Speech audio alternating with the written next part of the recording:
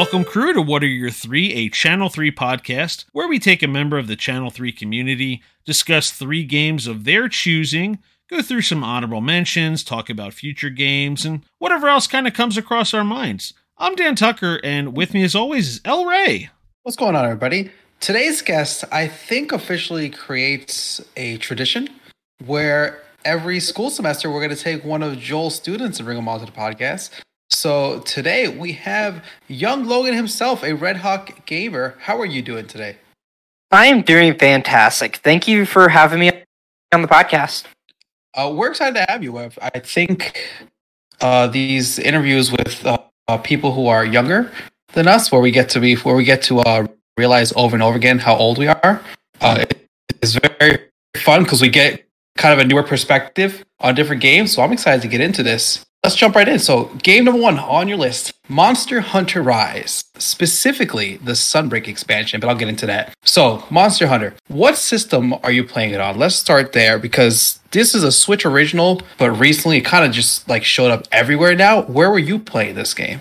So, I have been playing since day 1 of Monster Hunter Rise on my Switch. But like the whole Monster Hunter journey went from like Wii, I think like currently just second on the Switch with the new game. So this is not your first Monster Hunter game then. So tell me about the series then. Tell me what you love. The reason why it's here on the list is it's just like there's a bunch of games that you want to have a fun boss fight, but you don't want to have like a Bloodborne kind of boss fight where it's just like kind of like hours and hours like torture, just like be a 2-minute boss fight. But like Monster Hunter, what they do with their boss fights is they make them fun throughout the entire fight, and it's like a long like 10-15 minute fight, but it's like a spectacular experience just to hunt a monster. So when you're playing, is this something you like to go solo about, or do you like playing with a group of people? It depends on for me, I'm typically a solo player, but like I do have like friends I play the game with. Typically the rule for me in Monster Hunter is solo because I don't trust randos. Like random people joining my games. Let's go back to that. The whole like you like how spectacular the fight is. Is it the graphics? Is it like the way your attacks come out? Is it the style of the monster? What makes it so like beautiful? Like you said, different than like our Souls series kind of grinded out fights where I have to roll 1,000 times and hope for the best.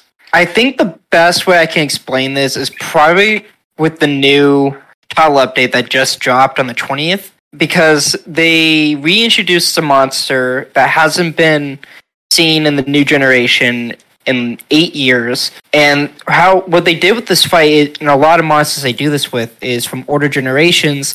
When they bring them into the new game, they revamp everything about it. It's a whole new experience. And what they did with Amatsu, which is the new one that was added in the new title update, is it was a battle from start to finish of, wow, this is really cool. It can't get any better than this. And then they just go, here's something else that's completely different that makes the fight even more entertaining. And it just keeps building and building throughout the entire fight. And not only was it like that build-up was amazing, but the whole fight was just a beautiful experience to participate in. And so let's stick with new stuff, kind of the new stuff that Monster Hunter's doing. The game, they call it Monster Hunter Rise because they kind of changed the concept, right? It was more of a vertical-looking game as opposed to the older games were kind of linear. Did you notice that change? Did you like the change? The change was amazing. I was debating about between going with Monster Hunter or Iceborne or Sunbreak to talk about, but the reason why I went with Sunbreak is coming from Iceborne to Monster Hunter Rise, is the new movement system changes like everything from exploration to combat. It adds this whole new element that makes it feel very fresh in this series I've been playing for a long time.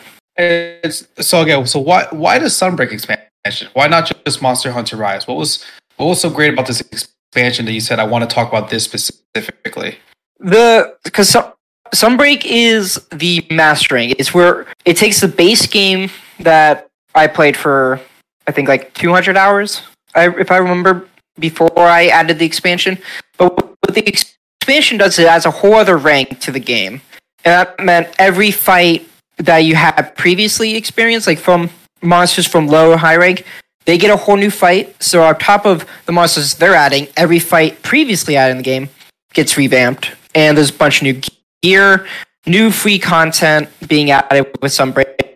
And the monsters that they added in Sunbreak are some of my favorites throughout the entire series. And it's monsters that I never had the chance of hunting before, because either the game would be I can't access the games currently, like Monster Hunter Frontier can't access that anymore.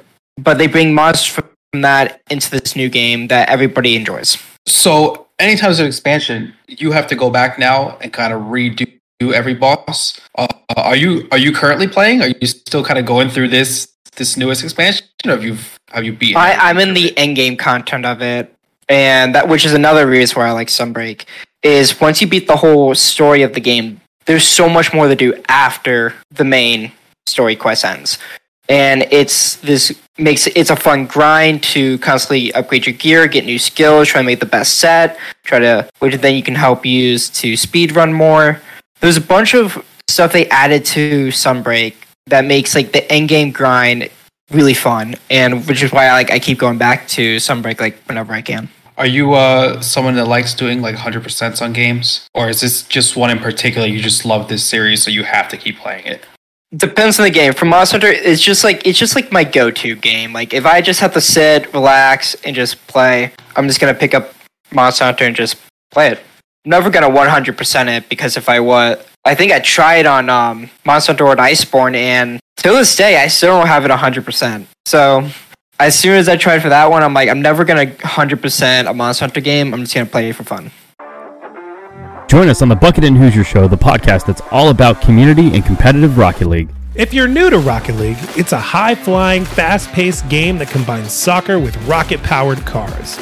It's a game that's easy to pick up, but difficult to master. And that's where our guests come in. We're talking about the best of the best in the Rocket League community to learn about their journeys, strategies, and tips for success. Whether you're a seasoned pro or just starting out, we've got something for everyone. So sit back, relax, and join us as we explore the exciting world of competitive Rocket League. Join us live Monday evenings at twitch.tv/Bucket and Hoosier, and follow us on Apple Podcasts, Spotify, and Google Podcasts to catch past episodes. Be sure to hit the follow and notification button so you know when new content has been posted.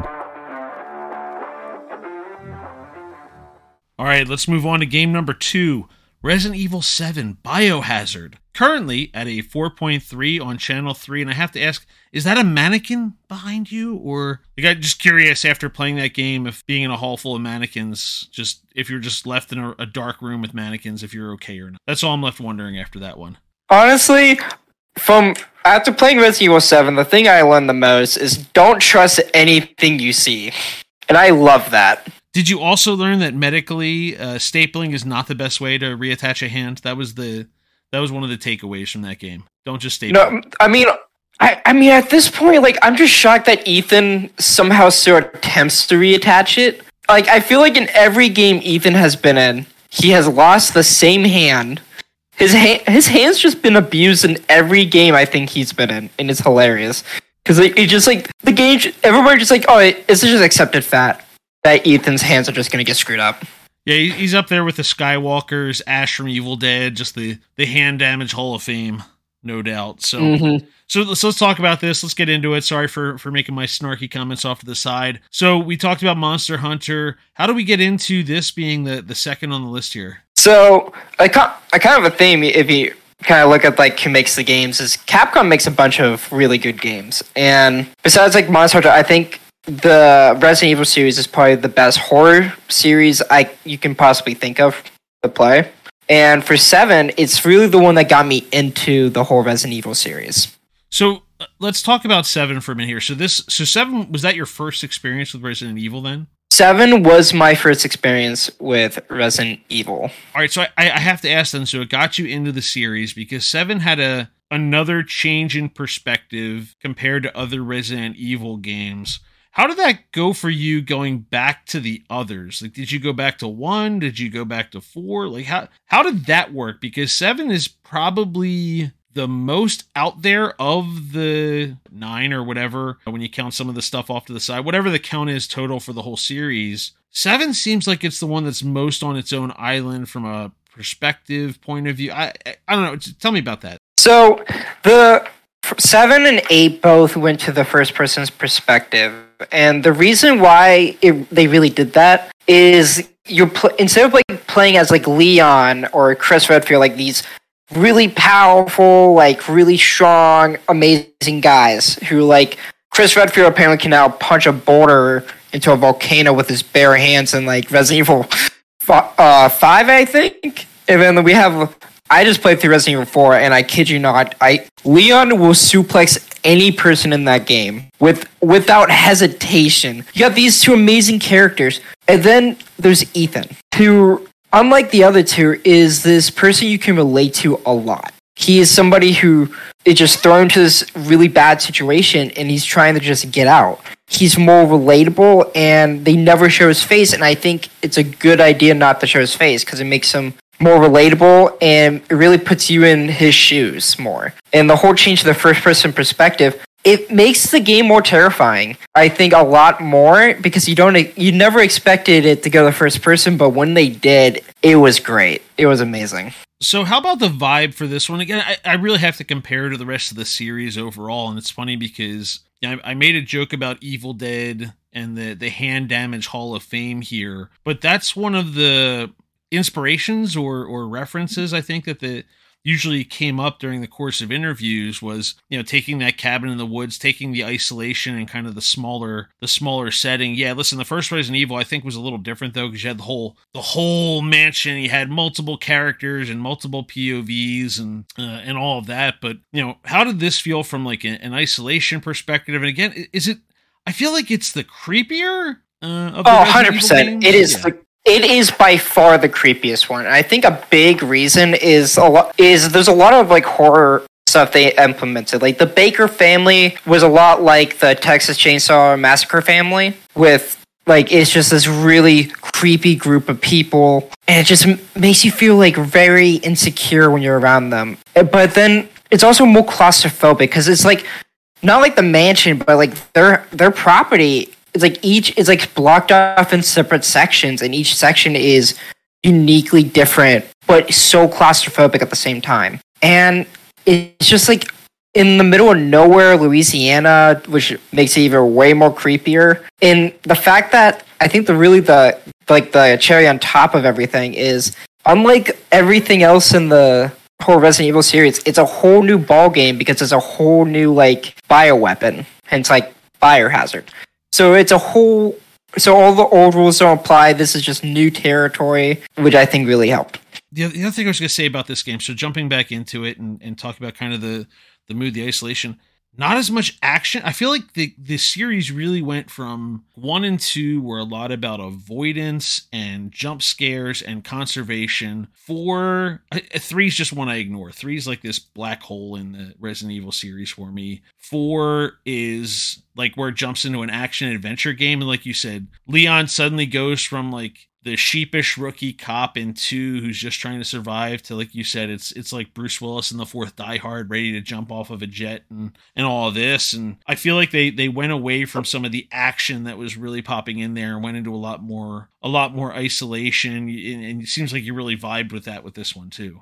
I mean, horror games are my favorite genre of games to play because like I think the feeling, because like horror games provide an experience that like no other game really can provide to you, and that's like the sense of like you're in a situation that you don't really have control of. You never get in real life. You can't really experience that, but a horror game you can experience that. And I think that's where like the big selling point of those kind of games are. And 7 does a great job with that. All right, well let's continue on with the horror game conversation. We talked kind of beforehand and talked earlier about Sammy Sig being the prior representative from the university here. And sure enough, we're going to go back to Dead by Daylight. Visiting that game here again, 4.2 rated on Channel 3 here. Let's talk about... first of all, how'd this end up third on the list? Because most of the times where I've seen you streaming, it's been a lot of the Dead by Daylight and a lot of the team efforts there. But how did this end up with the third spot? So... for me, Dead by Daylight, I've been playing like for years. I've been seeing like how it evolved from I've been playing this, I think, since it came out on PlayStation Plus. So about I think a year after it came out, which makes it 6 years old, which makes me feel old saying that. We're not doing this, Logan. We're not doing this. Sorry. But it's my most competitive game that I play because it's the only really big competitive asymmetrical game, which is a game when there's two different styles of gameplay that's happening, which I enjoy a lot. But I like the competitive side of the esports side of it that Dead by Daylight's coming out now. So you mentioned the asymmetrical gameplay. So if you had to pick killer or survivor, which one's your side? Currently, I'm a survivor. I used to be a killer, especially when the skill-based matchmaking actually affected gameplay. So, I was a really good killer back then. I played as Nemesis from Resident Evil. That's my main for killer, which is always fun to use. Still to this day, it's fun to use. What are the benefits? What are the boons for Nemesis? For Nemesis, he gets 2 AI zombies that walk around the map, which can help you kill survivors. But his power works on mutating, so he has a whip for a mid-range attack. And every time he either destroys a zombie or hits a survivor with his tentacle, his mutation goes up. And then once he gets to tier 2 and tier 3, he gets new abilities. At tier 2, he can break anything breakable on the map with his tentacle, which makes him great for chases.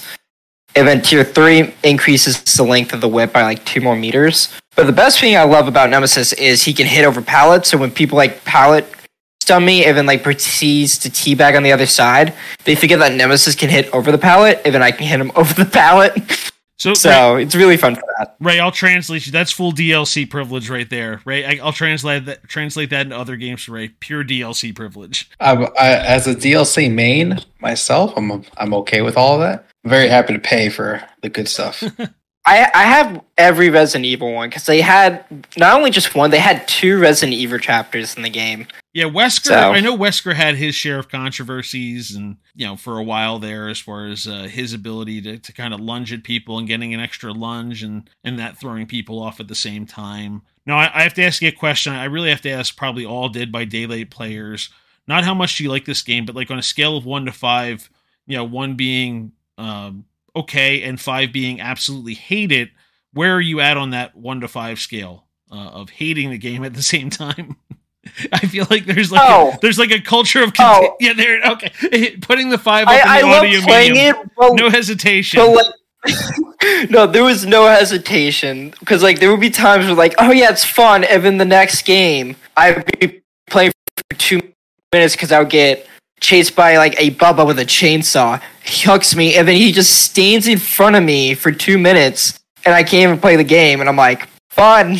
So for me, it's there's either a good game or a game that makes me just want to stop playing, and that's every other game. Yeah, that seems to be really the case here. So do you have a squad you normally play with? I feel like this is a game you mentioned the change away from some of the skill-based matchmaking, and I feel like this is a game that can be absolutely infuriating when it comes to the random lobbies. So do you have a squad you play with normally? How do you go about this? So there'd be times where I would play duos, so that would probably be me and Sammy will probably be playing Dead by Daylight as a pair of duos, and then probably my other friends will probably join in. I just said Sammy because probably out of everyone else, that's whenever you have a friend online, and it's oh, if I invite them, they'll definitely join for this game. Yeah, I just send that to my duo. So there's that, and then for Miami, I play with a bunch of Miami people, especially on our club team. So how's the structure for the club team work? I want to ask about that because we dabbled with that with Sammy a little bit. How does that work as far as a club goes? You play against killers from other places or survivors, or is it in-house? How's that work? So Dead by Daylight and the esports scene is actually very new. They're just now the community cups that are happening this year are actually the first official Dead by Daylight tournaments that have happened since 2018. And for Miami, we actually are going to be, our club team is competing in the North American Dead by Daylight Cup that's happening on May 6th. And how the team's structured is you have 4 survivors and 1 killer. So you have one designated killer, 4 survivors, and they go against. You play against another team, except your killer goes against their survivors, and vice versa. So it's like that makes sense. Kind of like a simultaneous match taking place. Effectively, you've got your offense and your defense playing separate games at the same, or separate games, whether it's at the same time or staggered with each other. Okay, fair enough. And the winner basically comes down to the hooks, like the amount of hooks you can get. Whoever has more hooks in the end wins for. Oh, okay. So it's not even like just I mean, when you're playing with survivors who are that skilled and organized and probably effective at communicating, it's probably not really, you're not going to see the killer win all that often. so hook count makes sense as far as having a score method goes for that. Okay. I mean, that in 2018, the only official Dead by Daylight tournament, which was the 2-year anniversary escape tournament, their scoring was based off of kills and escapes, and the killer, like for points for a killer, was way more difficult than it is for survivor, because you can literally hook somebody 8 times and everyone can be on final hook, and then all they have to do is just walk out the gate and you can get 0 points. So like it was one of the big changes they had to make for the esport rules. Yeah, all or nothing's not really effective on the killer side, especially for an asymmetrical game. All right, my last question. You talked about Nemesis being your go-to killer. Let's talk about the survivor side. Who do you go with from a survivor perspective, and why? So originally I was Jill Valentine, but now I am Rebecca Chambers, because I figured if I'm going to play a character, I better play as one of the Resident Evil characters. And then I chose Rebecca because she's like the only character who hasn't appeared in like a new gen game yet. I'm like, I feel bad, so I play Rebecca because of that. Hey, that reminded me of the one question I didn't ask about the club teams. Are there restrictions then on killers and DLC, and how does that work? So, very interesting, actually. So how the whole tournament is structured basically is through several different rounds.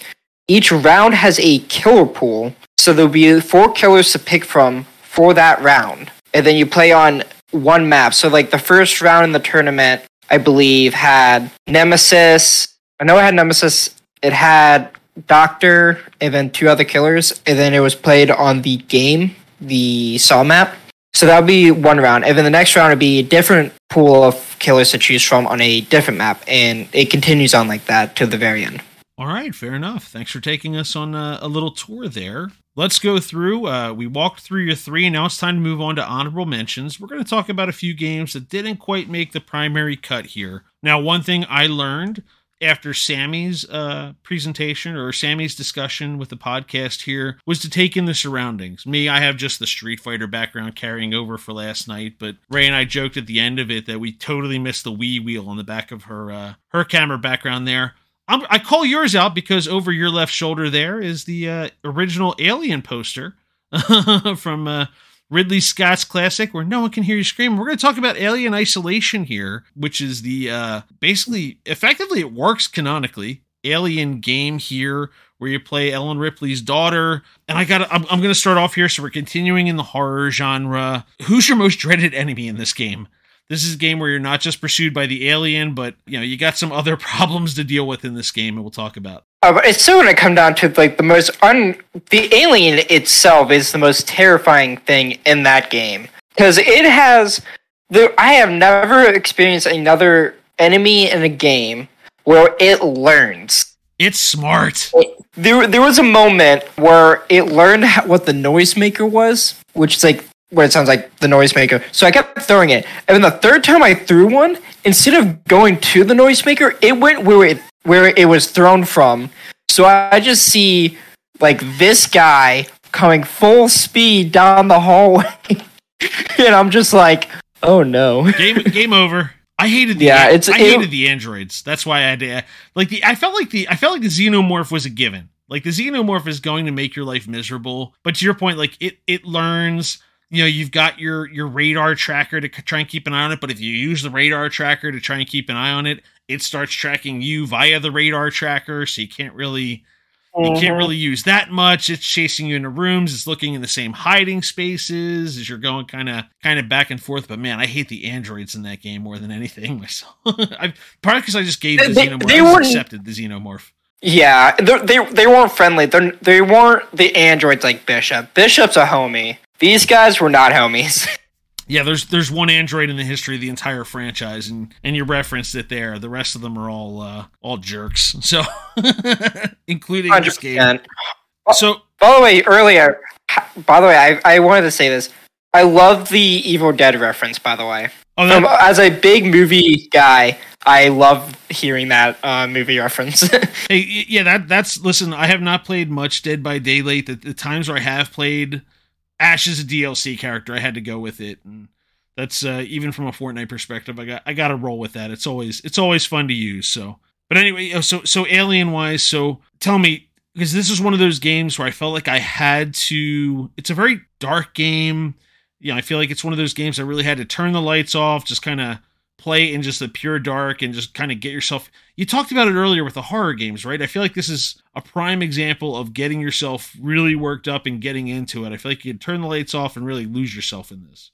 100%. Alien Isolation does exactly that, because a lot of the time, like for me, I was so scared. Like when this game came out in 2014, I was so scared at the time to play it when I got to the level involving the medical bay that I actually stopped playing the game on the 360, sold the 360 and everything, and so I bought it again to beat it on the PlayStation, and I did a whole playthrough. But it did that. It was really scary, especially with like the amount of times like the alien kept going through and everything. But it made that atmosphere perfect, and the light, like having lights in the room, just ruined the experience. Like I don't think I watched a single time I watched Alien. I watched this thing a bunch. Like it's my favorite movie. I never watched that with lights on. You have to experience it in the dark. And I think the same thing applies to the game, where you playing in the light, it's going to ruin your experience. Yeah, and I love both Alien and Aliens, but this is absolutely more in the vibe of Alien. Just Aliens is a lot more of a war film. This is just, you're isolated. For anybody who hasn't played this and is of the disposition to try a horror game or likes the movie, this is one of those games where like, no, they got the vibe of the movie. They put you in the movie really effectively in understanding that. And they did a great job, especially the fact that like kind of like how, because like from the movie and the game, the horror there's going to be horror, but the experience you get with playing the game is so much better than like the horror you get from the movie, which is I think really what made Alien Isolation amazing. It had a great story to go off of and a great horror icon to follow up with, which was Alien. And I think like all that together, combine that together, you get one of the best horror games of all time. So that brings me to my final question on the game. Are we, it's been the better part of a decade. It was been 9 years now.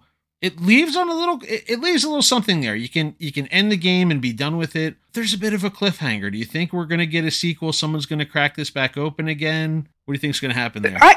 I hope so. I mean, so far the last Alien game I played was Alien Fireteam Elite, which was a like mash. It was basically Left 4 Dead, but instead of zombies, it was xenomorphs. And then like I was super excited to hear about the new Alien game, Dark Descent. Looked very promising. I was like, oh, it's going to be a sequel to Isolation. And then it turned out to be a top-down view ISO action game. Yep. And I was like, can we just get the sequel? Everybody wants the sequel. It'll be amazing if we get a sequel. I feel like they've got to figure out a gimmick. I feel like, you can't just run the same play again. They got to figure something out to make it work and not be an escort mission, or not, going back and forth and almost having like a Metroidvania really worked for it, and the hiding and the alien and the androids and everything. But I feel like they gotta figure something out new, but I'm hopeful. I mean, I've been waiting for anything new from the Alien franchise, period. Because like after Alien Covenant, I was like, I need more. This is like, a separate discussion. This is a separate discussion for my movie group, and I don't have the emotional fortitude to do it, because to this day, one of the last movies I ever watched with my dad was Alien Resurrection, and I'm still traumatized by how much I hate that movie and how disappointed my dad was. Excited he was coming home knowing I'd watch it with him from the video store, and both of us just hating that thing. Dude, the newborn was... Why was that a thing? Why was that a thing? We're going to put Ray to sleep. We're going to end the movie discussion. Ray, jump in. We've completely come off topic here. You can't let Resident Evil 4, Ray, get in there. Next on the list. Apparently, we gotta go back. We're going back to Resident Evil. Resident Evil 4, the remake. Resident Evil 4, the remake, which, now it's going to be interesting because Resident Evil 7 is your first Resident Evil, and that's a first-person game. You come to Resident Evil 4, and I'm going to assume you have not played the original Resident Evil 4. It's only the remake, right? Or have you after this time?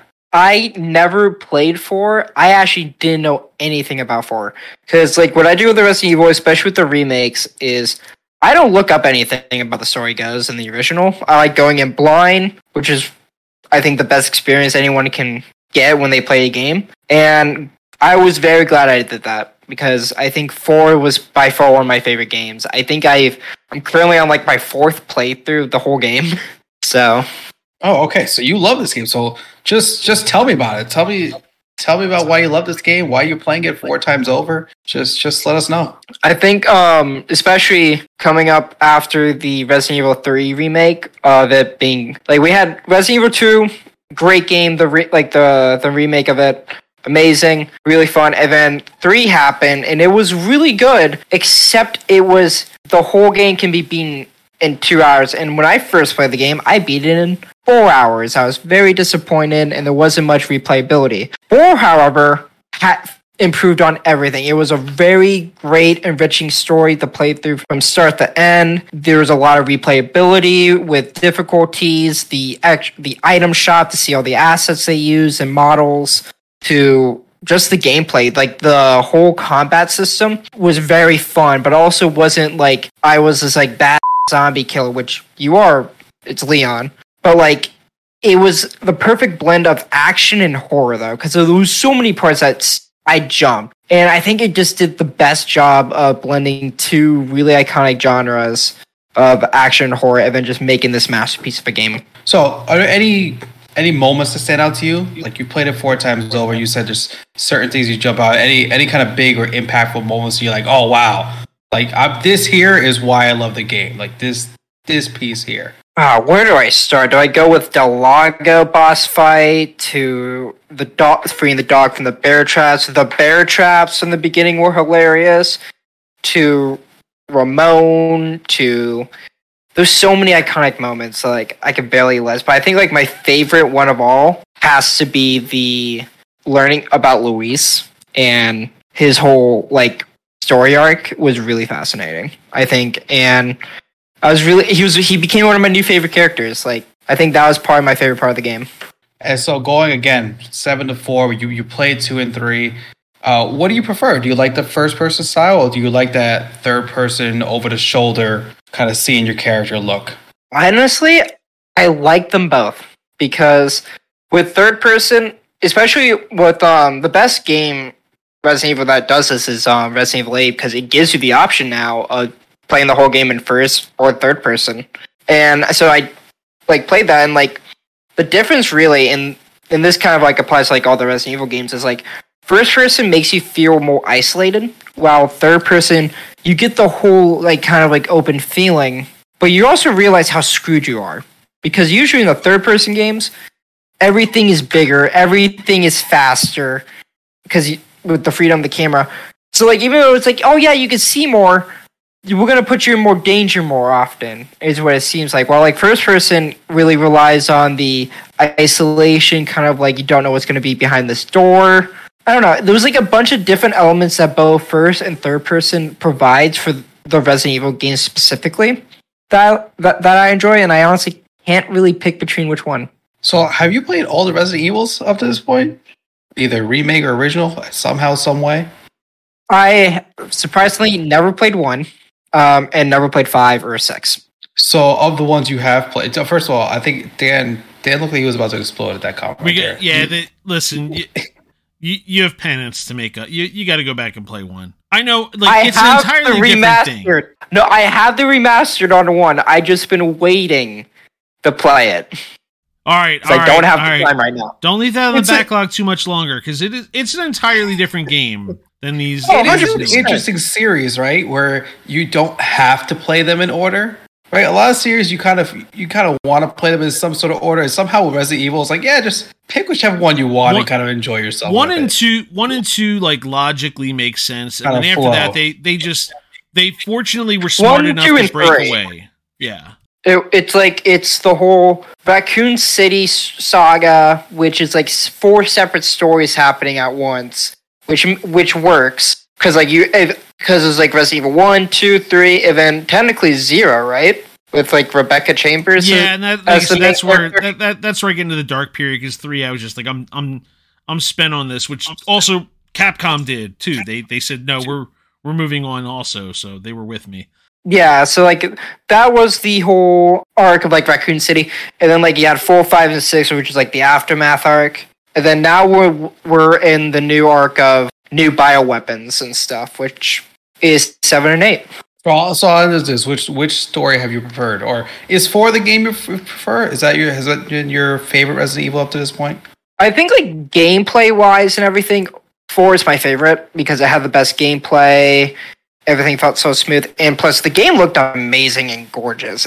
Like it was so amazing. My gaming computer, which never had problems, like it could run Alien Isolation, it could not run the demo for Resident Evil 4. It was just so amazing. It just crashed my computer. My computer could not handle the awesomeness of 4. Welcome to PC gaming in 2023. Yep. I think like 4 though had the best gameplay of all the Resident Evils. But I think like I love the Raccoon City because there's so many different things happening, and it's like the whole what started the whole domino effect of the whole series. And there's so many iconic moments in the original like Raccoon City incident that I enjoy that you can't really recreate in the new games unless you remake it. All right, well, let's go to your final honorable mention and talk about The Last of Us, where I'm going to start off and say, wait, why did it take us 6 games to get to this? Answer me that first. I'm just kidding. So let's talk. How did this one get the final coveted spot in all seriousness? I think like really like all the games that I picked today, like the really top guys, like kind of like games that I think are like kind of important. Like Monster is like my most important, like it's my favorite game series of all time. Resident Evil, best horror franchise, best horror experience I had. And Alien Isolation is another great horror experience. But The Last of Us, I think is one of the best is probably one of the greatest story games of all time for any video game. And I think was the game that got me into like this career of like, this is what gaming can do, and I'm going to go down this route. Yeah, it's funny because I think of Uncharted 2 and this go hand in hand for me, where Uncharted 2 really pushed cinema into video games or video games into cinema, whichever way you want to look at it. And yeah, this one really took that baton from Uncharted 2 and took the narrative side of it and pushed it even further. So I'm definitely with you there as far as that side of the conversation goes. So when did you first crack this one? Because this, we joke about Skyrim having 175 releases right down to running on people's Alexas. And I feel like The Last of Us got away because it was a Sony PlayStation exclusive, but it started with a 3, then you got a little upgrade with the 4. Now they've re-released it and kind of rebuilt it from the ground up and not just touched up the skins, but really rebuilt it with The Last of Us Part 1. When did you first experience this? So I first experienced Last of Us probably shortly after Resident Evil 7, because for the longest time I was an Xbox 360. I was there in the Black Ops 2 era. I forgive you. All the way. Yeah. So I got a PlayStation 4 and when Battlefront came out. And that was like the day, I know exactly what day, because that was like that was when Sony got hacked and nobody could get into their PlayStations. That's when I got mine. I was like, great start to my PlayStation. Can't even use it. But as soon as I think I got The Last of Us, half-price books, actually. It was on sale there for some reason for like $5. Don't know why. But I got that, sat down, and I played it, and I was just blown away. First of all, I did not even realize that half-price books had video games. I did not know that. Apparently they do, and they're very cheap, and they're like classics. Like it was like Last of Us next to Fallout 4, next to I think Black Ops 3. I'm like, those are 3 great. Yeah, like the Ollie's bargain bin. They're just buying whatever's left over, laying around on the shelf, probably at large wholesale price discounts. are for sure. But I'm like, what a great powerhouse of games we've got. Fallout 4, BO3, Last of Us, and I chose Last of Us, and I was glad. Yeah, it's definitely a game where, I mean, I've talked before that probably the first half of the game I was like, whatever, and then she started kind of watching in the background, like, this is really good, and, you know, finally got to the HBO series, and she was sorely disappointed she didn't waste about 5 hours watching Pedro Pascal shovel through every drawer and look under every magazine for every potential casing of ammunition that was out there. I feel like they made some judicious cuts, but then the narrative while you're going through it, though, is really top tier and really builds, I think is the way to put it. Makes it very believable from that relationship, and again, it's really fresh in everybody's minds here coming off of the HBO success and kind of leveraging towards the second part coming up someday. But yeah, definitely a great For sure. I think my favorite thing about the story of The Last of Us is the fact that are we good, like, talk spoilers? I don't know if we can about the ending. Listen, people, skip ahead. Figure it out. Skip ahead 5 minutes and work your way back. Go ahead. So, like, basically, like, the ending of The Last of Us with Joel's decision and everything. Oh, Ray, earmuff if you care. Sorry, I should probably tell. It's okay. Ray, take your headphones off if you need to. Okay. But like, when you're playing a game, like, there's choices that you can make in the games. Like, oh, do I do option A or B? But The Last of Us was a game where, like, you're not playing as this character you make. You're playing as Joel. You're not making any decisions. It's Joel's decisions, and it really showed that, like, the whole story of The Last of Us isn't a game that the player can decide how it goes. It is a narrative. Honestly, like, very different kinds of, like, love stories of different degrees combined into this one story that the player has no control over what changes. And it's really fascinating seeing a game portray that. Because I don't think we really had games at the time, like, really do that kind of storytelling. So when, like, this game came out, I was just blown away. Like, a game can tell this great of a story that you probably, like, only seen, like, every once in a while from a really good TV show. Yeah, we were talking beforehand about your major and really understanding. I jokingly call it, or probably oversimplified by calling it, the anthropology of video games, and probably that study in empathy or in really becoming the character is probably going to be probably like a senior thesis project for you in this one, and understanding how the Naughty Dog team really got you in the shoes on this one. I'll just say in the last spoiler conversation, and I don't know if you watched the show or not, I will say the thing that probably annoyed me the most in the show was seeing the final stretch there where, no, listen, those Firefly punks were in paramilitary armor. It was not as easy as Joel walking out of there one-armed. I died about 75 times trying to get through those punks. Dude, that whole section in the hospital was just straight hell, if I may say. I remember playing that for the first time, and I think I had a stop timer next to me, just timing how long it took me. I think it took me 3 hours straight just sitting in the chair. Mason Druckmann, I don't see the concrete barricades lined up there. I don't see the paramilitary gear. Pedro Pascal had it way easier than I did. I'm done, Ray. You're up. Again, we keep going to this, not technically not film, but you keep putting Dan on these rants here about how the show should be done. But anyway, we're going to move on. We move on to the future games. And the one game you have listed here, looking forward to, is Hades 2, which is the correct answer, by the way. I know Tears of the Kingdom comes out soon, but the correct answer to future game is, in fact, Hades 2. So let's start with this. Did you play the original Hades? I have. I'm actually still playing it. It's one of I beat Hades multiple times. I'm at the point where, like, I just had to, like, get all the get all, like, the hearts up higher with all the god's boons. But Hades is such a fun game, and it's really, like, for me, like, I don't like rage games. Like, I play them, but do I enjoy them? Maybe. But, like, Hades was, I thought, like, I avoided for the longest time because I thought it was going to be, like, a rage game for me. But when I played it, it actually was like, this is really fun. It's actually not, like, annoyingly difficult. Once I figured that out, I fell in love with the game. And I'm excited to see where Hades 2 goes, because it was, like, Hades did a lot of perfect things. I don't know what they're going to be doing that's going to be different, but I'm excited because they're going to figure out a way to one up Hades 1, and I'm excited to see how they do that. You answered the question correctly, which is I'm still playing, because that's true. There is no finishing this game. Every time I think I finished the game, I thought I finished the game about 4 different times, going through all the different plots and stuff. And then at one point I was like, all right, I have to do this very specific run to get this very specific character to talk to me. And I started like YouTubing sections of it.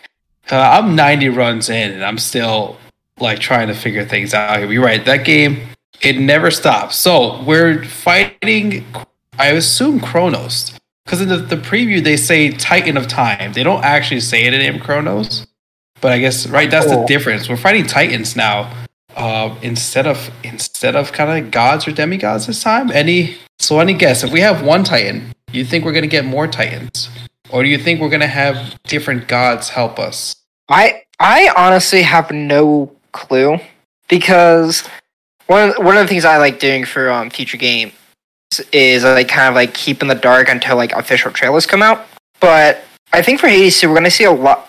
Well, besides like the new protagonist, if I'm remembering correctly, it's been a while since I looked up anything Hades related. I just been dealing with the whole new title update for Monster Hunter, so brain's all scrambled from that. But Hades 2, I'm excited to see if we're gonna get other Titans, because I think there's a lot they can do there with the different Titans. I'm wondering how if we're ever gonna see any of the original characters from Hades 1 in it too. Ray, I gotta tell you, not to jump in on your game here, but just wait, not to get spoiler about it. Wait till round 100 when you have to battle Kratos. It's epic. Yeah, the whole time he just screams boy.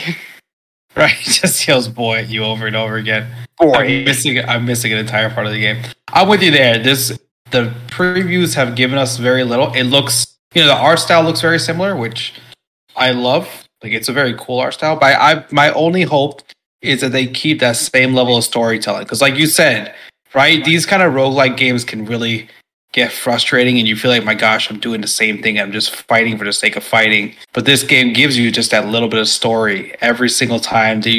It's meaningful, right? Every time you lose, like, oh, I learned something at least. There's a point to it. That's going to be my only hope. 100%. I think, because like, trust me, tip for anyone who wants to play Hades, do not follow that up with Bloodborne. That's a big mistake, which is what I did. I went from Bloodborne to Hades, which was great because like Bloodborne punished you for dying every single time, but then like Hades at least like rewards you. Like even if you die, it's like, hey, you died, but here's some stuff that can help you on your next run. That's what I liked about like really the gameplay mechanics of like Hades and stuff, and like why I was able to really play that game. All right, well, let's take a look here. We're going into one of the features of Channel 3 here. We're going to talk about a question from Channel 3's history that one of the things we didn't give you heads up we were going to talk about here. So what we wanted to do is take one of those quests and present to you to answer here. What we're going to ask of you is to tell us about your favorite piece of gaming equipment. Oh, that is a toughie. It's like, if we're... I'm trying to think. Yeah, Ray, I'll point out PlayStation. I'll point out while he's looking back there. You'll notice there's no Xbox 360 or Xbox posters back there. He's got the PlayStation buttons back on the wall there. I'm sorry. I don't know. I'm starting with Ray. I don't know why. Everyone makes mistakes. It's okay. I mean, if we're talking about like which is like the best console I have played, no, don't do that. That's a different story. Whatever. Yeah, no, I kid. I'm just messing. I feel like getting a little sassy with Ray today. I don't know why. I agree. The Xbox 360 was the best console you played. I agree with you. It was 100% one of them. I don't know. PS5, a lot of good stuff with it, but I don't think the impact of like once you go from the Xbox 360 like Black Ops 2, there's no topping that. Like there's very little that can beat that. But I think like my best gaming equipment that I have here is probably the PS5. So is the controller, is there a particular piece of gear, is it just the hardware as a whole? I mean, for PS5, like I sell it on my PS4 in like my room here, but the PS5 did so much more improvements with streaming. Like I love the feature of like, there was a really cool thing that happened in this game, I wish I could have recorded that. PS5 just introduced this feature where you can just straight up record any gameplay up to an hour, and I'm like, that's amazing. And then they made a lot of big improvements, like they added Discord finally to the PS5, to different controllers, like my PS5 controller is broken. Yeah, I can still use my old PS4 controllers on the new console. And there's just a lot of like new accessibilities and UI features that the PS5 really included. How did the broken controller not come up during Dead by Daylight? Because I assumed Dead by Daylight was responsible for the broken controller. No, okay, so this is like a magic trick how I broke this. Apparently, the headphone, like I had a headset, not this one, but a different one, plugged into the bottom of it. And I'm just like sitting in this gaming chair playing Apex with my two friends. And the cord got caught on the wheel. And it pulled out the headphone jack so hard that whenever I try to plug in a new headset, legit, the right side would not have audio, but the left side would. And I know it's the controller because if I jiggle it correctly, the audio would sometimes come back. So I literally just broke the headphone jack part of it. This segment brought to you by Bluetooth headsets. Okay, I'm good, Ray. First of all, all my stuff is still wired, so you keep plugging things in. Wired is the best. I had a Bluetooth one that broke on me. That was $300 gone. No reason why it exploded. Gone. The last wireless thing that I depended on, and I won't do it anymore, was the Wavebird controller for the GameCube. Let me tell you, they've actually never gotten better wireless since that controller. And that's what I'm sticking to right there. And my Mad Catz third-party wireless GameCube controller with the AAA batteries and a see-through case. Still better than a Bluetooth controller today. I'm saying it now, and I mean it. 100%. And with that, ending on that, we get to the last question, which is, what has been your favorite feature on Channel 3, Young Logan? Oh, it has to be the daily 3 minigames. Every time I log on the Channel 3, there's always 3 things I like to do on it. I love playing the Enhance, the Target, and the Trivia. Every single time. I think it's like a fun feature to have that like most other sites like Discord, which are like really like why I enjoy Channel 3. It's like unlike Discord, Channel 3 actually has fun activities that you can actually like participate and play within the site itself, and I really enjoy that. Well, which is your favorite of the 3? Oh, it has to be Enhanced. 100%.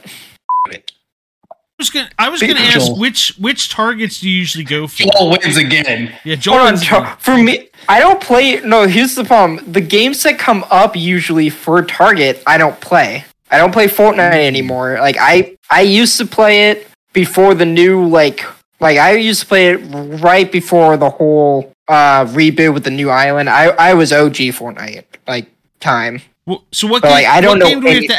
What game do we have to add? I can't do Dead by Daylight. There's no way to make those maps work because you just show like black sludge. I can't do a Dead by Daylight one. But what can I do? Give me an idea. I mean, there was the occasional Horizon Zero Dawn was a great one, by the way. Fantastic. Another one that possibly is actually Monster Hunter with the minimaps.